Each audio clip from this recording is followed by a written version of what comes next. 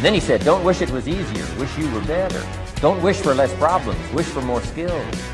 I can't catch a break, guys. Yeah. Get them the fuck away from me. I can't be around those guys. People think, oh, well, cleaning your room, that's just a cliche. It's like, yeah, really, eh? Just go ahead and try it. If people had any idea how powerful sleep is for healing from anything, and the fact that it's free. My mind is absolutely bulletproof, solid as a rock. Podcast. Hello and welcome to the Fighting Fit Show, where this week we're going to cover whatever comes to mind. We're going to be covering such events such as the National Fitness Game, Stephen Stag Do, and much, much more. Joining me with myself is Chris Mulligan. How are you, Chris? I'm good. I'm sore from the weekend. I apologize if that was too loud in your ears. So what are we going to talk about today? So just a quick review on, obviously I didn't get a chance to get up to the National Fitness Games. How did it go? It was class. It was sick. Was it tough. Sorry. Was it better? It was different. I wouldn't say better or worse. It was different. It was a lot more,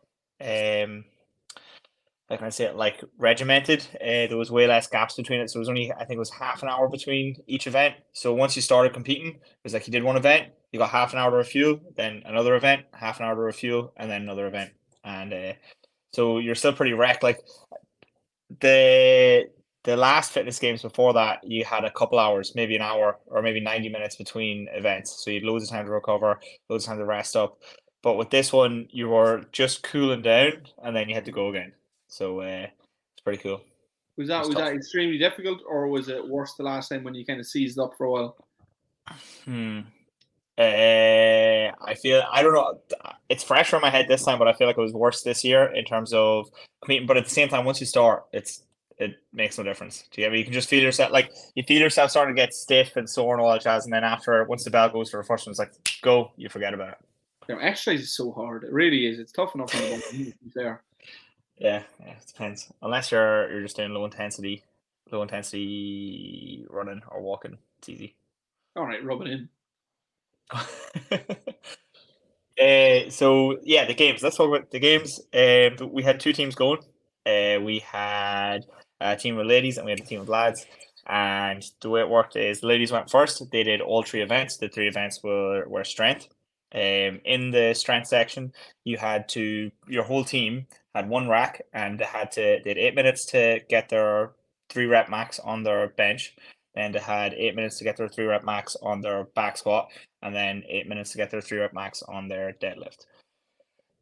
So was it 24 minutes in total? Everyone has to work like a well-oiled machine. People are standing at the sides of the bar, taking weights on, taking them off, communicating, making sure they know what weights are going on next. Might be a little bit of confusion sometimes with like what weights to put on, all that sort of stuff. For the ladies, I was able to stand like beside my coach. The guy adjudicating it, Joe, it seemed like he was let's say a novice in the gym, and I was basically calling the reps for him. Like there was sometimes like where one of the ladies didn't get down low enough for the back squat, and I was like, no rep.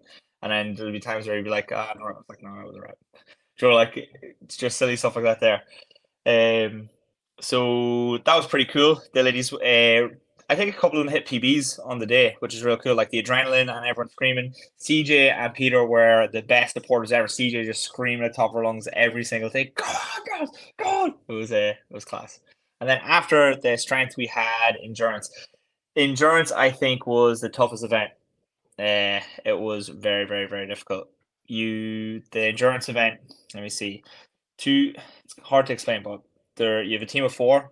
2 people are running together at a time, and they have to finish at the same. Well, for the next team, the next half of the team to go, that both players have to be back. So 2 ladies would run up, run back, run up, run back, run up, run back. So 3 lengths, or up and back 3 times, and then the other team would go. As soon as the other team goes up and back 3 times, well, then it's how many calories on an air bike and a ski erg together can you get done at a time. You have 1 bike and 1 ski erg, and that was real tough. So you try and coordinate between getting as much effort out, and then as soon as you're tired, swapping over with someone else and trying to maximize rest and maximize output to get as many calories done. So, and then you had to then once that was done, you had 2 minutes to do synchro up downs with your whole team. So a synchro up down is basically a burpee, but you don't jump. Okay, and everyone has to be down on the floor at the same time, and everyone has to be standing up at the same time. Otherwise, the rep will not count. And the ladies kind of got they got someone who was being stupid strict on the synchros. Like I was in coaching, and I was seeing her basically miscount reps, like no rep, and all of them did it, and then she'd be like no rep again because someone stood up like a second sort of too late, and then like we're in a lane, and then there's like I don't know, like 20 teams this way and 3 or 4 teams this way, and I'm just seeing the chaos. John, everyone getting reps with terrible synchronization, and then this one just being dead particular. I was very annoyed about that. When we were there last year, we noticed the same thing. Basically, something similar happened last year. It sounded a little bit like an excuse, but like it is. It's very, very frustrating when teams are getting away with bad reps and you're doing them properly. And that kind of all that happened to us, let alone getting proper reps and getting no rep. That would be a bit of a pain in the arse. I mean, you're not in the Olympics because you're not looking at like synchronized swimming. It's like they're synchro. It means similar times. It doesn't mean directly to the millisecond, which is, you know, obviously maybe the official CrossFit Games, but in the Novo category, that's a bit harsh. Yeah. But at the same time, everyone has to work to a certain standard. It was just the thing that was prevalent is that the standard wasn't consistent because now again, I didn't organize it. I'm not criticizing anyone for organizing it or anything like that, but the people who were adjudicating the reps and all that jazz were like volunteers. You know, they were just, and I don't think like some of them I don't think had like any sort of background in fitness as well. They're just sort of like, oh, Joe, would you help out there? Like, oh yeah, okay, I'll help. Joe, they're handing the clipboard and a thing, being like, ah. I remember it was like when I was starting coaching as well. It's like you don't know, like you just don't know, and so just if you're not a coach and no experience, you're not a competition. I always remember a story of me going to college. I remember we're doing a Gaelic competition, and I remember, and so we're basically meant to be referees for a game that I've never played. So I was like, listen, I can't be a referee. Like, I don't know the rules. Like, oh, no, you have to. I was like, how can you referee a game when you don't know all the rules? And I'm like, these boys are about 17 years of age, taller than me, super competitive, playing probably a semi-final or a final. And I'm literally there, like, refereeing, oh, yeah, blowing the whistle, giving free kicks the other way. It's like, listen. And then the lads were like, what the fuck are you doing? I was like, I don't know. I don't play Gaelic. I'm sorry. It's like, your goalie is wearing their goalie's wearing the same jersey as you. I don't know which team is playing which way, to be fair. It's like, I'm not good at this. I'm very sorry. I'm sorry for all the mistakes. Luckily enough, it was only like 2 5-minute aside games. And after I did the first one, I was like, don't ever ask me to do that again, you big smelly hole. It was honestly, it was the worst experience of my life because I as an athlete know what it's like even just the National Fitness Games you're talking about there. It's like, bad reffing is such an issue. It's such a problem during a competitive game. Like, I generally give a free kick the wrong way, and the lads and the other team took it. And the other team like, I'm sorry, but so bad referee, not ideal. Yeah, it's not, but it's more of an afterthought anyway. I think at the games, I think it should just be more of a forethought to see who they're getting to think. But on top of that as well, there's so many teams. Like, you need so many. It's hard to get. And then anyone who would be, let's say, good at adjudicating it, probably wanted to compete as well. So stuck me in a rock and hard place. Well, anyway, so that was the endurance. So the endurance, you had to do that, then you do all that twice. Okay, so I think he had like 12 minutes to get the run done, get the calories on the bike, and it was as many calories you can get, and then you get 2 minutes to do your up downs, and then you get 2 minutes rest, and then you do it all over again, and it's atrocious, absolutely atrocious. The second time you do it, you're just like, I don't want to be here. The question I want to know is why? No, obviously, not in a smart way at all. Why didn't you win? Like, what do you feel like how big was the gap? Was it endurance? Was it strength? Like, okay, well, tell you what, I'm going to go over the mixed modal first, and then we can talk about that next. Okay, so the third phase after endurance was the mixed modal, and the mixed modal, the way that worked, how did that work? It was basically you had to cover a certain amount of calories on the bike. It was 100 for lads, 70 for ladies, and then it went to like 80 burpee box jump overs, where you'd basically jump in the box, walk across it, and then go to the other side. You had 80 of those. Then you had 60. What did we have 60 of? I think it was 60 not med ball. it's kind of imagine like a sandbag, a heavy sandbag that was about I think it was 40 kilos or something like that. There, where you just have to get it from the ground to your shoulder, and then we had 30 alternating cleans with the dumbbell, and they had to be synchronized. And then what was the last one? And then there was squats. Okay, so and there were synchro squats. It was like 20 synchro squats. So it went like 100, 80, 60, 40, 20. And you had to switch teams every 2 minutes. So let's say me and you were doing it, and Brandon and Peter, or Stephen and Peter were doing it, me and you were working together. We get to decide how long we spend on the row machine, whatever we want, to get through that 100 calories as quick as we possibly can. And then after that, if we get through the 100 calories within 2 minutes, both of us would move on to the 80 burpee box jumps. But at some point, we're going to be interrupted by the timer, and then we get 2 minutes to rest, and the other team would come in. Does that make sense? Mm-hmm. And then they would continue pick up where we left off. The majority of the time was spent on the burpee box jumps. The majority of the time, 80 burpee box jumps, just insane. And we normally used benches for it, so they had like actual boxes there. And there is a technique in doing it. There is a technique. You do your thing, you turn to the side a little bit, you go left foot, right foot, hop off, then repeat, right foot, left foot, hop foot. Yeah, exactly. There is a way to do it. So most of our clients didn't really know how to do that, and they didn't really have it drilled. But on top of that, there's still 80 of them. Do you get me? Like, even there's people who did know how to do it, and they were wrecked by the end of it as well. So it's not really wasn't really that much of a factor. But that took the majority of the work. And then I think what was it called? I forget the name. But this sandbag yoke anyway. Get that from the ground to on top of your shoulder. The ladies did it like, I think there must have been about 10 reps taken off the ladies, because they get it, touch their shoulder, and then drop back down. But then you're like, no rep has to be on your shoulder. So it'll be up on top of the shoulder and back down. But at the same time, like, everyone else was getting it on their shoulder and back down, not just touch drop. Does that make sense? Yeah, so you do have to have that standard. And then after that, it was the cleans. The cleans actually went super, super handy. Was it clean and jerk? I think it was clean jerk, where it's boom, boom, overhead, back down. So that had to be synchronized, and if it wasn't synchronized, you wouldn't get it. And then after that, it was the 20 squats, the synchro squats. They were basically done almost instantly. And yeah, so that was the mixed modal. That was pretty tough as well. Technique was probably the main factor. That technique and like coordination and understanding the movements and knowing what was required for each one. I think that was the biggest factor in that, and why, let's say, they didn't win. In terms of the strength, why they didn't, like, let's say, come first, obviously some of them just aren't super duper strong. Like, weight is a big, based on the standard. Like, what are the how strong was the average competitive there? Like, it depends. So for the ladies, it was different to the lads. Like, for the lads, there was, like, we were literally beside someone who's pulling, I think it was like 245 or something like that there for their deadlift, squatting 180 kilos.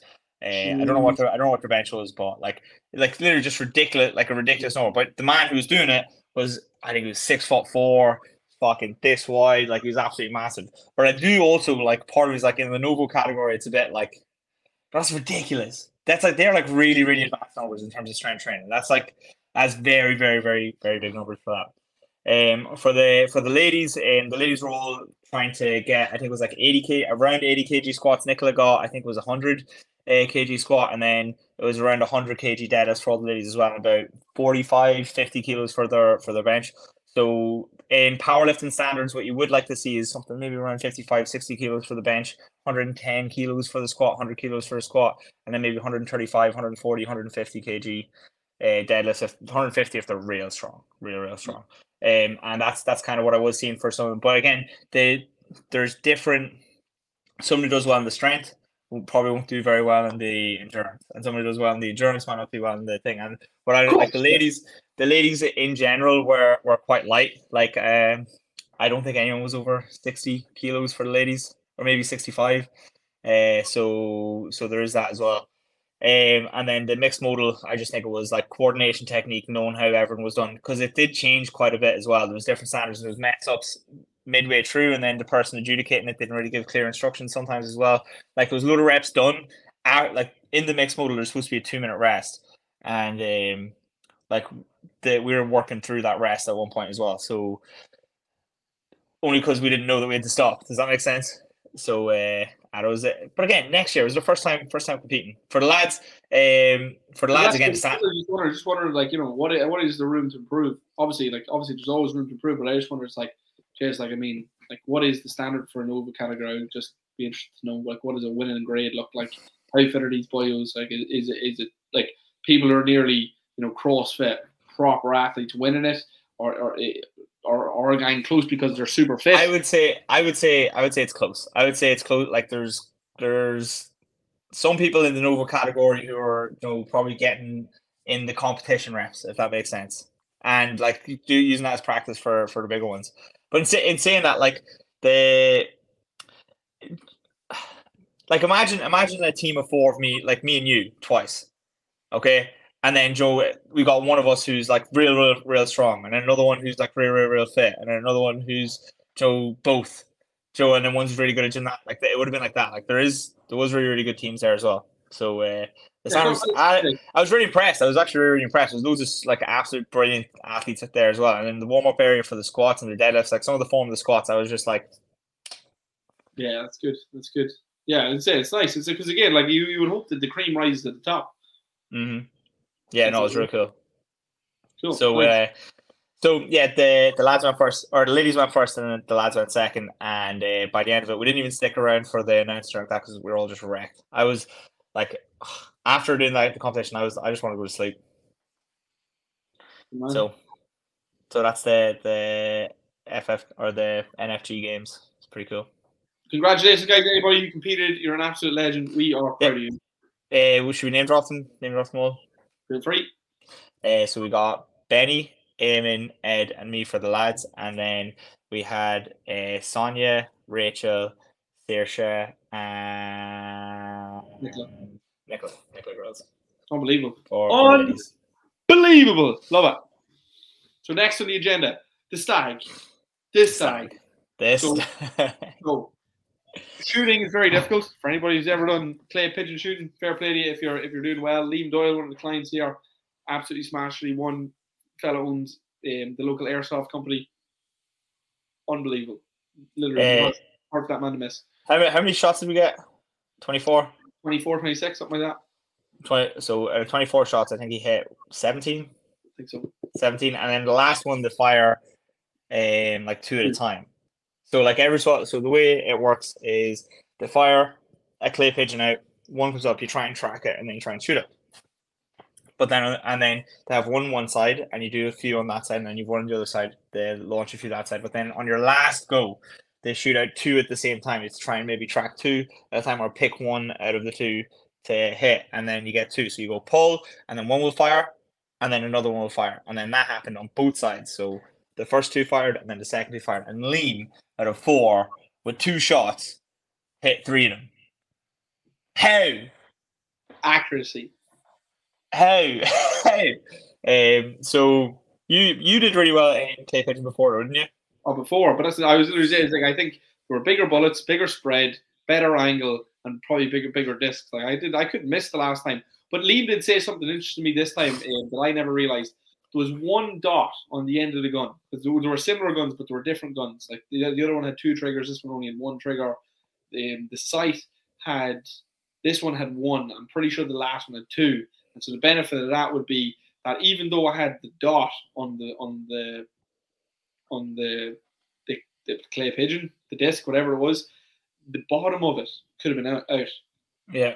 And so I wasn't lining up the butt of the gun, or the bottom of the barrel with the top of the barrel. I was just lining the top of the barrel up, and obviously that's no good. Whereas maybe the first time I was getting the 2 of them lined up. So that's something to know. If anybody's going clay pigeon shooting, you're looking to impress your friends, make sure the bottom of the barrel is lined up with the top of the barrel before you shoot. Because I kept noticing that. I'm like, all right, I'm getting the sight right on it, and then I'd shoot, and I'm like, this gun feeling is way off. I was like, oh, why not?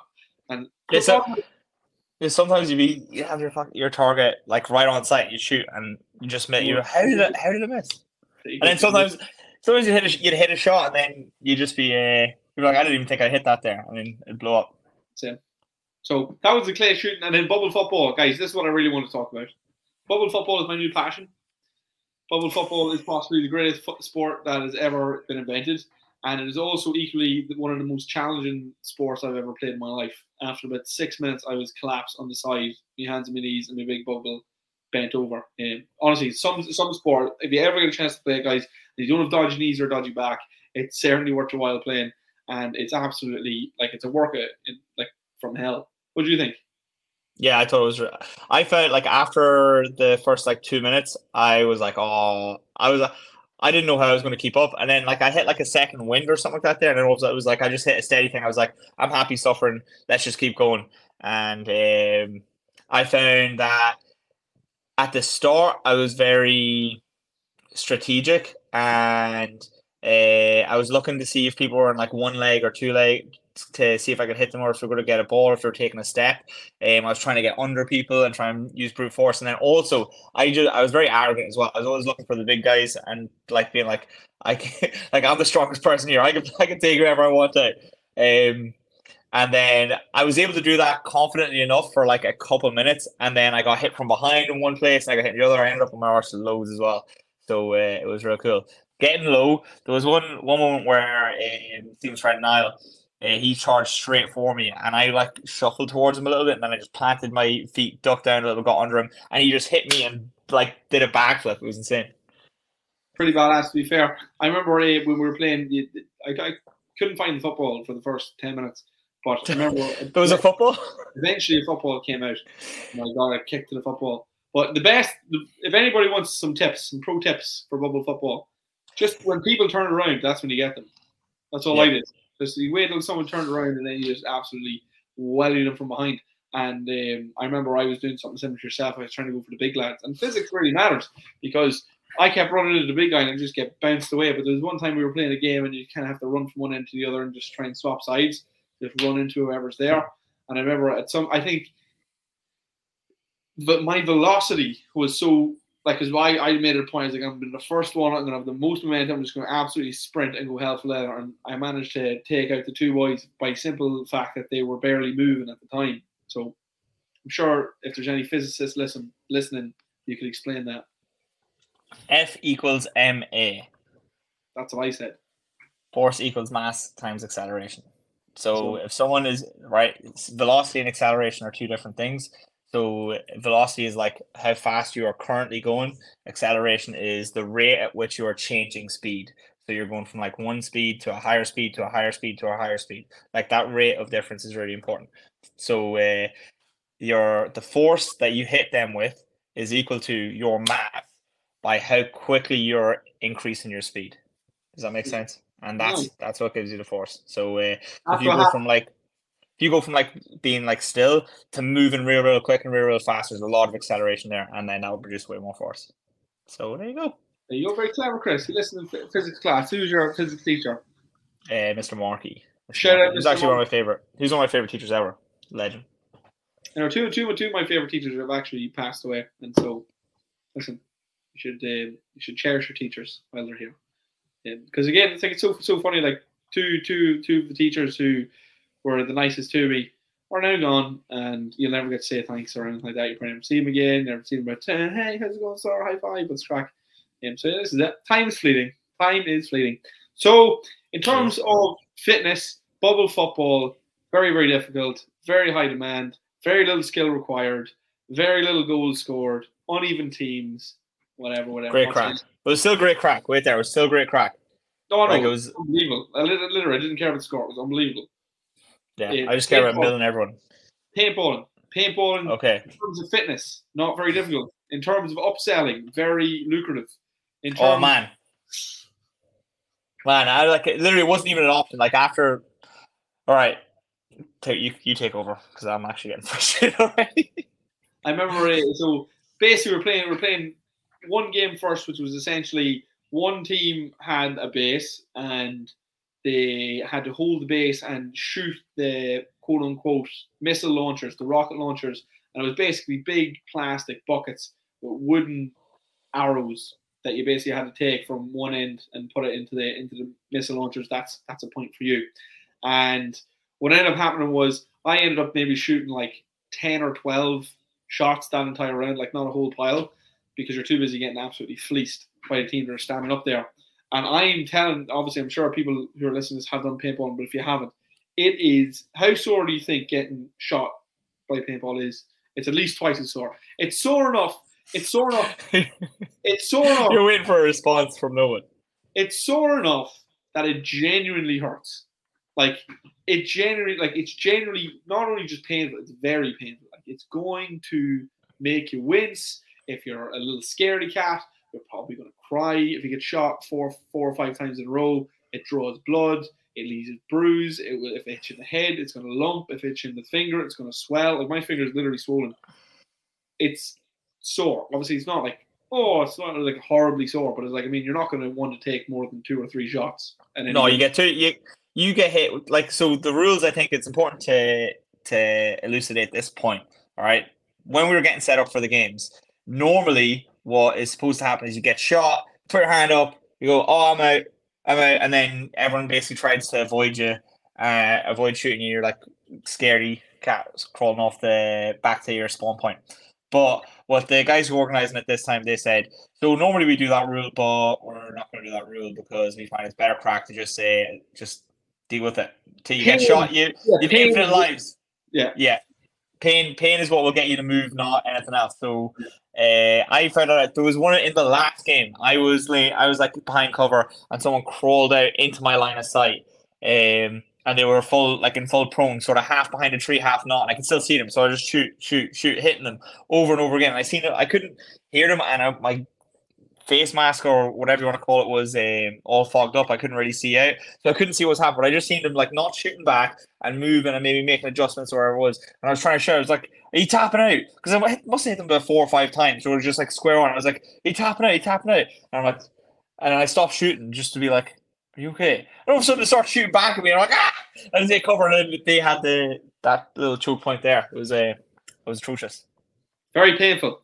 Very painful is all I remember. I just remember a lot of pain and getting shot in the back by my own team members a few times. But we'll not get into that. So, the lucrative part. What do you mean about the lucrative part? So we were on the attacking team first, and as part of the attack team, I shot 18 shots, and you start off with 200 and then 100 in your hips. So you have 300 shots.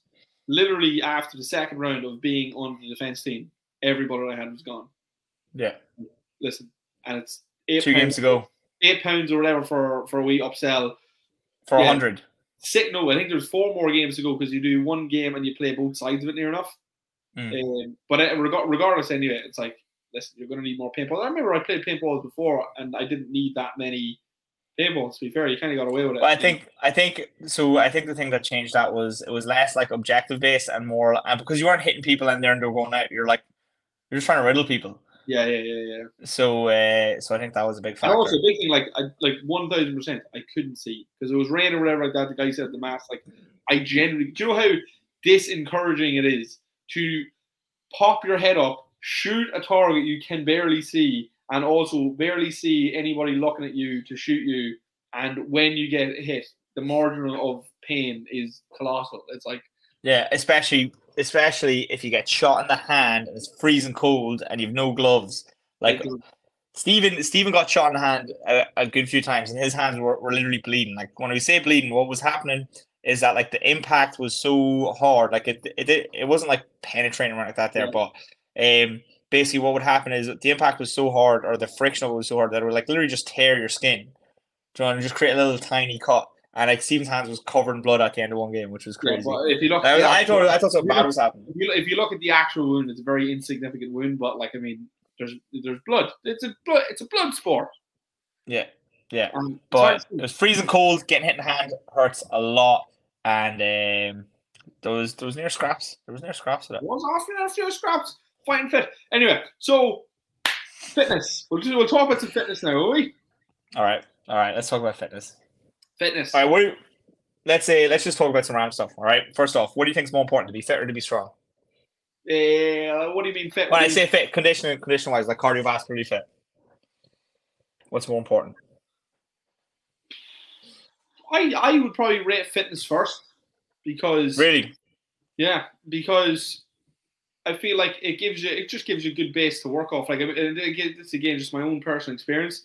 I found that, I always had a great engine to just kind of Mm-hmm. work off. So it meant that intensity was kind of always there because I genuinely was cardiovascular. I mean, like super fit, and I feel like that was always incredibly beneficial to me.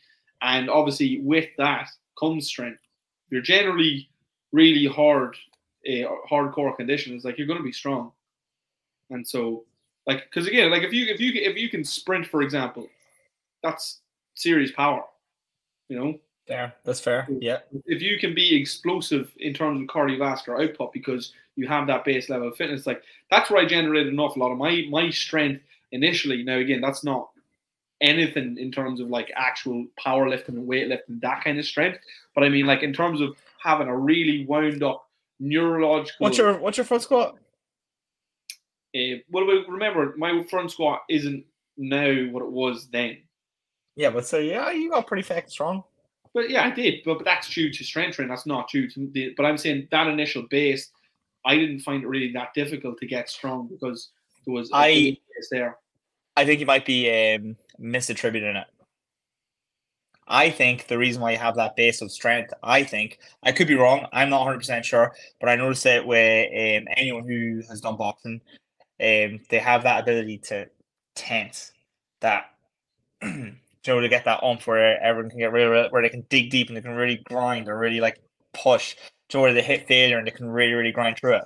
And I find the people that struggle with strength training are way, way more chill than that, like way less. What about Ashley Matthews, who's a sprinter? She's very strong because of that same. Yeah. For power, basically power. Like that's you need that. That's exactly what I'm saying. So like CJ is really good because she was really, really good because she I think if that's the question, well, I feel like maybe then it depends on your goal, doesn't it? Really, it's like is your goal to be fit or is your goal to be strong? That's fair. But this question, the question I'm posing is more. You have someone to just want to train with you. They don't have their own specific goals. They want you to decide the best path of action for them. Now it does depend on their starting point and all that sort of stuff as well. But let's just say they're fresh, never really trained before like that. They're a complete beginner. What would you start them with? Would you start them with conditioning? Or would you start them with weights? I think again, there's a million different ways to skin a cat, and I think Joe, I don't think there's like pretty much wrong answers. You don't want to be fit at the end of it, or you want to look good. Exactly. Want to look good. Let's do some weightlifting, baby. Let's build some muscle. Let's build some muscle. But at the same time, like I love conditioning work because that's like it's extremely difficult, and I feel like mentally it's very, very good for you to kind of get to that place where you're like, I'm conditioned. Like there's not a thing you could throw at me that I couldn't do. But it's like again, it's down to personal preference, I suppose. But again, I suppose for me, if somebody would look good, I'd start them off with weightlifting, but also just by nature of me, like I'm a pretty 50-50 athlete. I mean, like I could also, on the same respect, my first training session could also be let's go for a jog. So it depends. Like it's like I really like both. It's one of the reasons why I love the kind of training that we do here. Like I love a light jog, but regardless of whatever we decided to do, it would be let's pace ourselves. Let's pace ourselves in terms of weight. Let's pace ourselves in terms of pace. So weights and pace is like, how fast are we going here? We're not trying to do it all at once. Let's ensure that you enjoy the session first. So that way you can enjoy it long term. What do you think? I'm sure you probably think strength training. I think strength is way. I feel like it's not close. I feel like it's not even close. I feel like strength is way more important. Getting someone or teaching someone the ability to be strong and to progressively overload and get stronger is like so much more important than cardiovascular endurance or conditioning. But that's not to say that it's the other side is not important. Like once you have like a baseline of strength, then I would change focus and be like, all right, we need to start getting conditioned with this strength. Does that make sense? Oh, here we go. Sophie's choice. One's got to go. Yeah, I'm picking strength training. I feel in terms of longevity and all that sort of stuff, like you still get your heart rate up, strength training and all that sort of stuff. Like you can still do it, but I think like when I say strength training, I don't specifically mean like specific strength training. I mean like lifting weights. Up to 20 reps. Exactly. Right, so right. What about this? A rep range has to go 1 to 3, 3 to 5, 5 to 10, 10 to 15, 15 to 20. What's going? Okay, so normally when I'm training, the only times I go for like 15 reps plus is when I'm training smaller muscles. So if I was doing bicep curls or if I was doing lateral raises, or push downs, I'm hitting 15 to 20 reps, to try and get through that squeeze and that rip, that pump. But in terms of like biggest bang for your but that's like accessory. Do you get me? That's like you make sure you hit your main compound lifts. So I make sure I do my main, like if I was doing upper body push, it would be like the main two would be bench and dips, and I would train anywhere like between 1 and 12 reps. Or for the dips, even sometimes it would be 15, up to 15 reps for the dips. If I go to bodyweight, I'm just looking to hit failure after doing weighted dips. Does that make sense? So, and then after that, I might do my tricep push downs or push-ups, and that would be in that higher rep range. So if I had to pick one to, you see that pump at the end of it is like the best thing ever. No, that's what I was thinking. Like you do get a pump when you're doing like your 8 to 12. When you're hitting 8 to 12, like you do get a bit of a pump, but it's not you don't get that like that tension. Your muscles can't handle it. Yeah. I would say 15 plus would go. That's what I would say. Because you still get benefits, you still get a bit of a pump, you still get stronger, you still get bigger. Like 15 to 20 would go, and I would keep my 1 to 15. Cool. Or 1 to 14 even. Right, sorry, but for a beginner, for an absolute beginner, wait there. We're not done. Okay, go on. Okay. Another rep range has to go. You can have 1 to 5, you can have 5 to 10, or you can have 10 to 15. So, sorry, one of them's got to go. You can have two left. It depends. It depends. So like Doesn't like I find I get the strongest. I find I get the strongest when I'm doing 1 to 5. But I get the best pumps and the best size changes and the best visual changes when I'm doing like 6 to 12 reps. That's where, like I suppose I could still get pretty strong doing like 6 reps. So I'd say I would keep 6 to 12. I'd keep that. Okay, there you go. So there you go. So it's not about, so lightweight is not your ideal preference, but also in the grand scheme of things as well, 1 to 5 isn't. It's not just about as heavy as possible, no matter what. But then that also depends. Like it depends on what I'm doing. Like squats. Yeah, of course. I hate doing high rep squats. I hate it so much. That means you need them. Same. I hate doing high rep deadlifts as well. So or let's say squat, deadlift, bench press, pull-ups. So one of them's got to go. What's staying? What's going?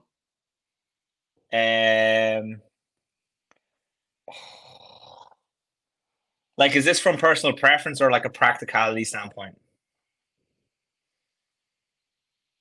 Yeah, your recommendation for the vast majority of people. What has to go? One exercise has to be outlawed. What's it got to be? Deadlift. Deadlift. Just because most people hurt themselves.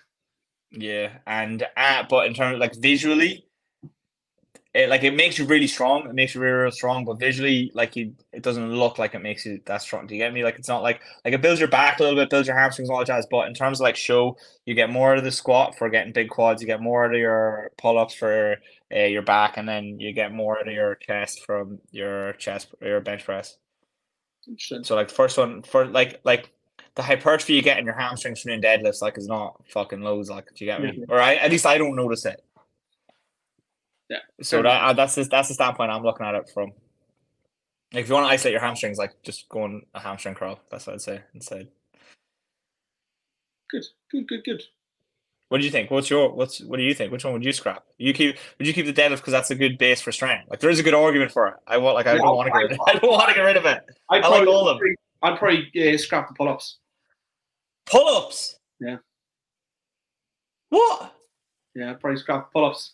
Obviously, I wouldn't like to scrap anything. I know I'm the one who made this question, but I mean, at the same time, it's like I feel like deadlifts for that grit you're talking about. Like I feel like there's nothing like it. Like it is like if you want to get strong, that is the strongest you're going to lift. So I went down that line of thinking, but I thought squats give you that grind. Squats But also again, give you that like grind. if I could pick between 2 upper body exercises or 2 leg exercises, like what I feel like is metabolically the best bang for your buck, it's like I keep squats one day, legs one day, bench press another day. I feel like I'd still get great arms, great legs. Oh, you're back and you'd be fucking around. It's like fuck. Like the only reason why my posture is not absolutely atrocious is because I do like pull-ups almost religiously. Yeah, listen. I hate them. Wait there, just know you can't do. How are you going to train pull doing yoga? That's the hardest part to train. Yoga, like when we do. Yeah, but like you can't develop your pulling strength. Like there's a thing, right? I heard this. Hey, I heard this when I was. So you actually do. You do need pulling strength, and the more you can pull, the more you can push, which is cool too. So, like, if you want to get your bench up, get really good with your bent over rows and your pull-ups as well. Like, if you got strong back, nobody said I can't do bent over rows. I just can't do pull-ups. Okay. Well, but I think the pull-up is like one of the best exercises ever. What was I saying? Yeah. So, like when I was doing the strength and conditioning course, one of the things we were told is that your pull strength should be 20% more than your push strength to keep everything balanced. And the reason for that is that, like, if you look at all the muscle in your back, there's way more musculature on your back than there is in your front. But we only care about the front because that's what we can see all the time. Does that make sense? Honestly, anybody you look at who's really in shape has a big back. Yeah. A big back is like that's when you're starting to become thick. Like if you got a big back, it's like, listen, bro, you're starting to look weaponized. Yeah, but it's not prioritized because. So again, that's one of the reasons why I would feel like maybe I'd scrap the pull up. I feel like maybe the pull up, and obviously I know you can do weighted pull ups. It's probably just not the best bang for your buck in terms of developing pull strength. Like again, a lat pull down would do something very similar. Almost better, yeah. And the deadlift will help you develop your back as well, but it's just you won't get that. And then you won't get the biceps as well. You don't get the biceps. Where are your biceps getting work? Eccentric bench press. So there's that. Cool. So let's finish it off just with a bit of nutrition just to round it out. What are your top tips for hitting protein, Chris, if you happen? So have have 2 protein shakes a day. Number 1, like have 2 shakes a day. Super, super easy. Have like a period of time or a trigger to do that. For me, it's when I come in from a workout. As soon as I'm in from a workout, I go straight to the kitchen.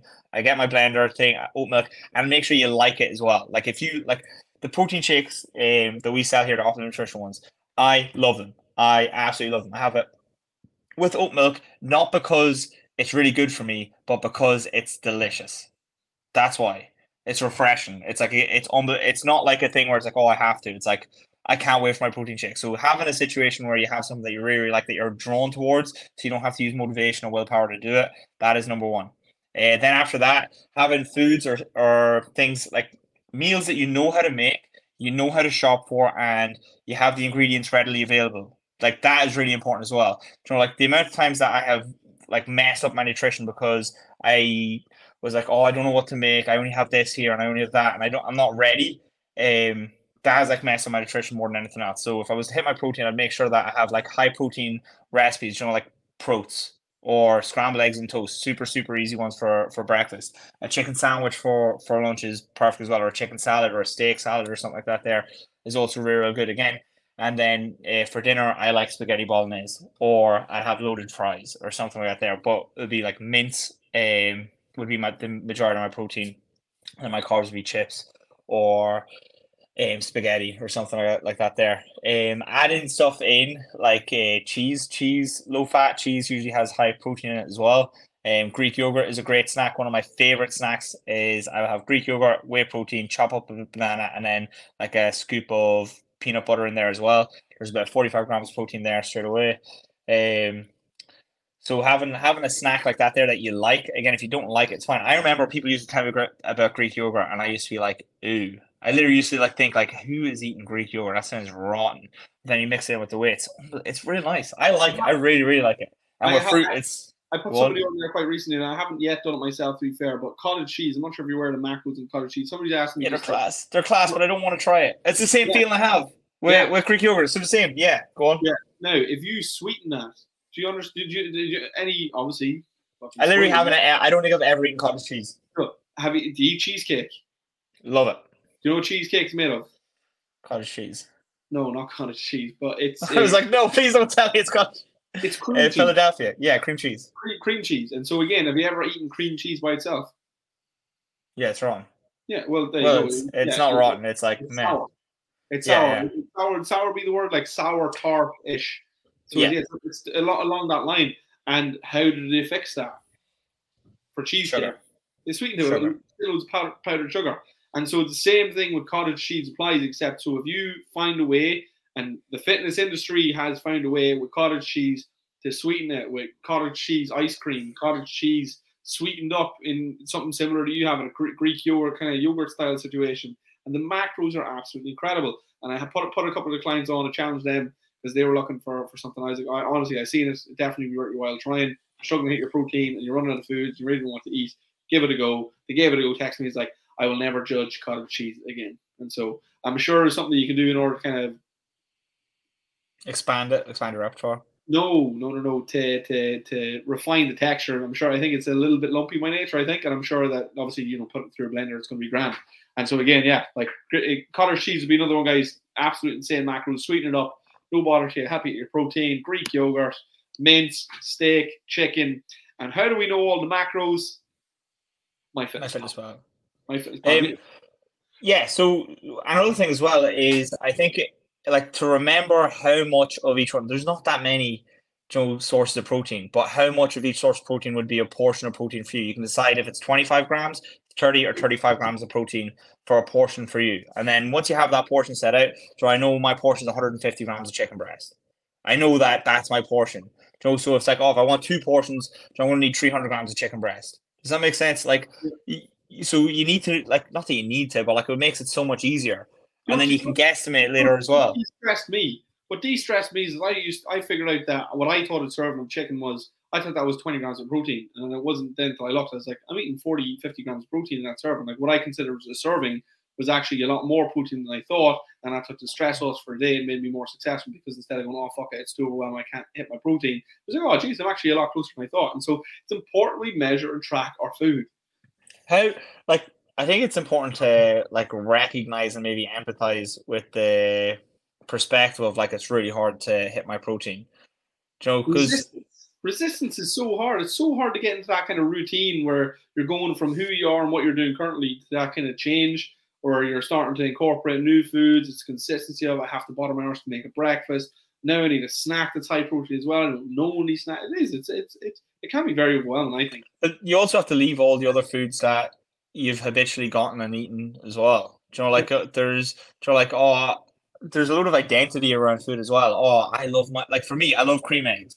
That's an identity I have for I love cream eggs. If there's cream eggs at a shop, I go happy days. Do you know what I mean?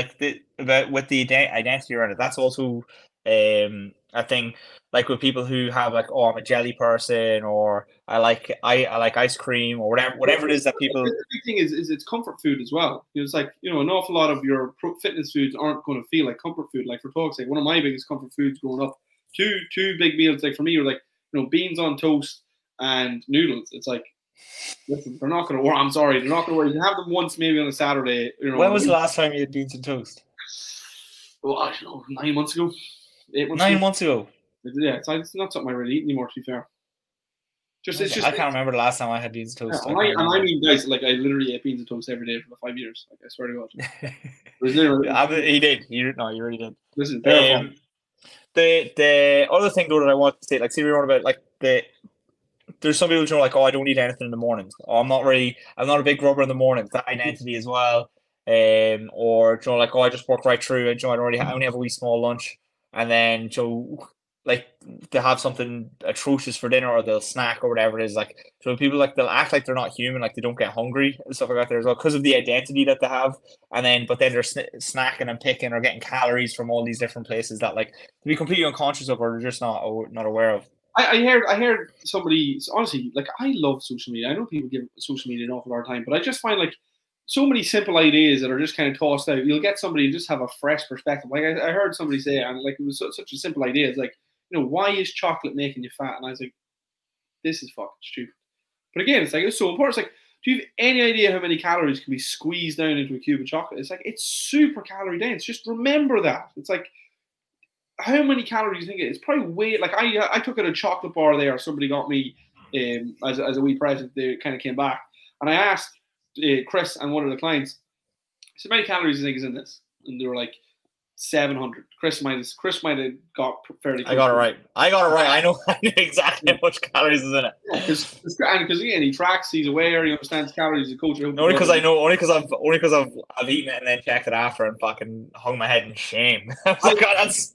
I was like, no. It was a Galaxy share bar of like fucking 10 people.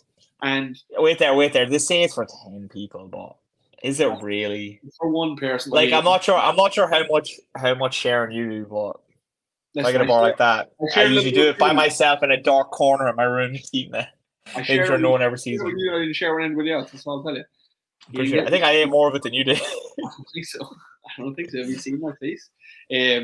So yeah. Anyway, long story short, it was about 2,100 calories, something like that. An insane amount of calories. And so again, no, it wasn't that crazy of a volume of food. So no, you didn't eat that much in terms of volume. You do eat that much in terms of calories.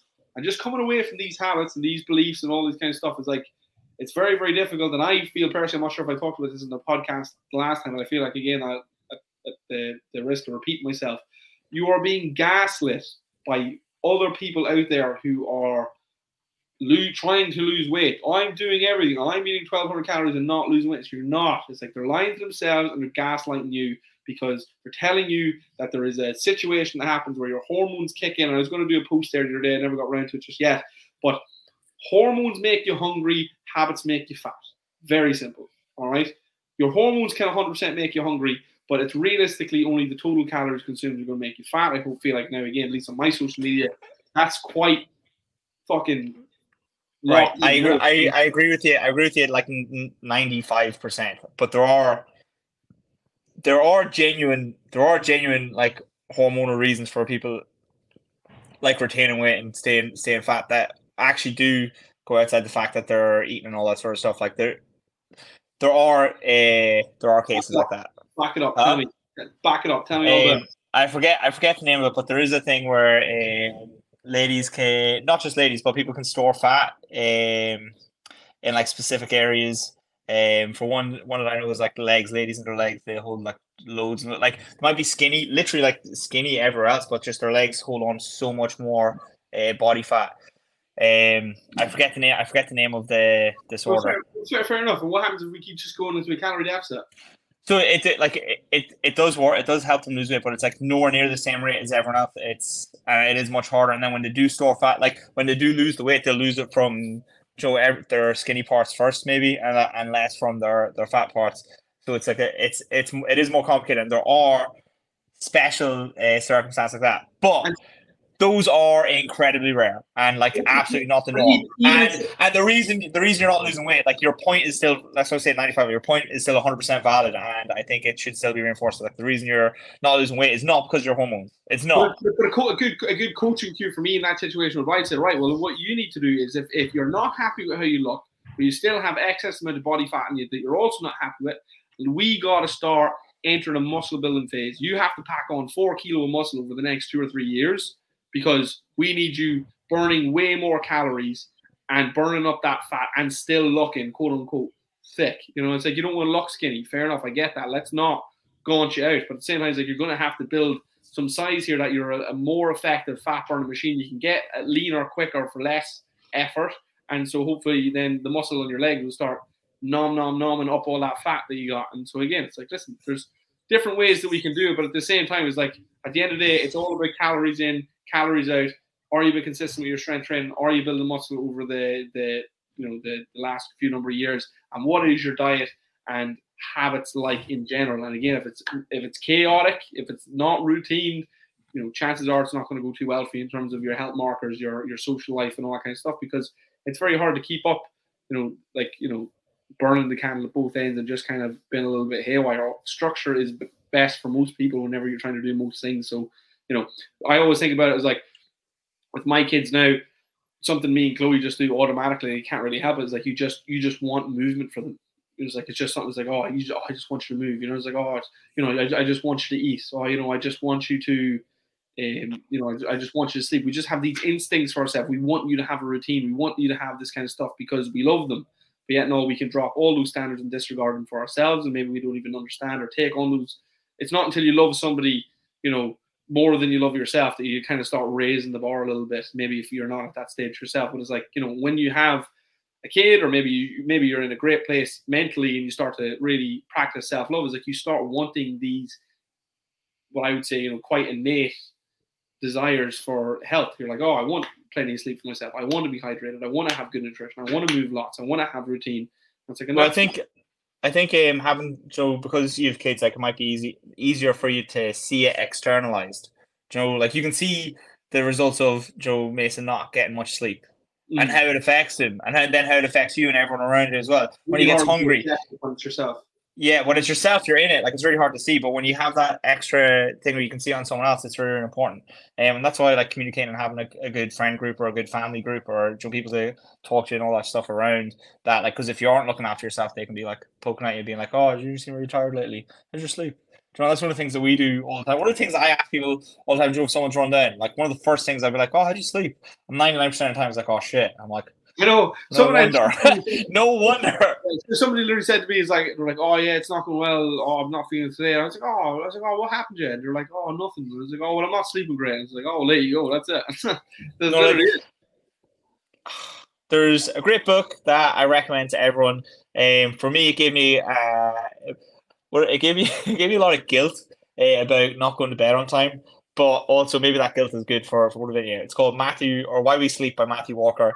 He is a PhD. He has a PhD in sleep, or in basically like the science behind sleep and the effects that it has on your body. He just says like, here's all the different things that you think is going on, like stuff like having a wee nightcap, like having a wee drink before you go to bed and all that sort of stuff, or stuff like marijuana and how that affects your sleep. Some people smoke that just before we go to bed to try and help them get to sleep, and how that disrupts your circadian rhythm and how it actually disrupts your sleep, and a load of different other things as well, like with light and screen time and all that sort of stuff, and how not having a routine would affect you, and the stuff that you're missing out on when you don't go to bed at like certain times. And there's stuff like chronotypes as well. So like there is such thing as an early bird. There is such thing as like someone who's a night owl, which is real cool. And it's actually like there's an evolutionary reason for it as well, which is cool.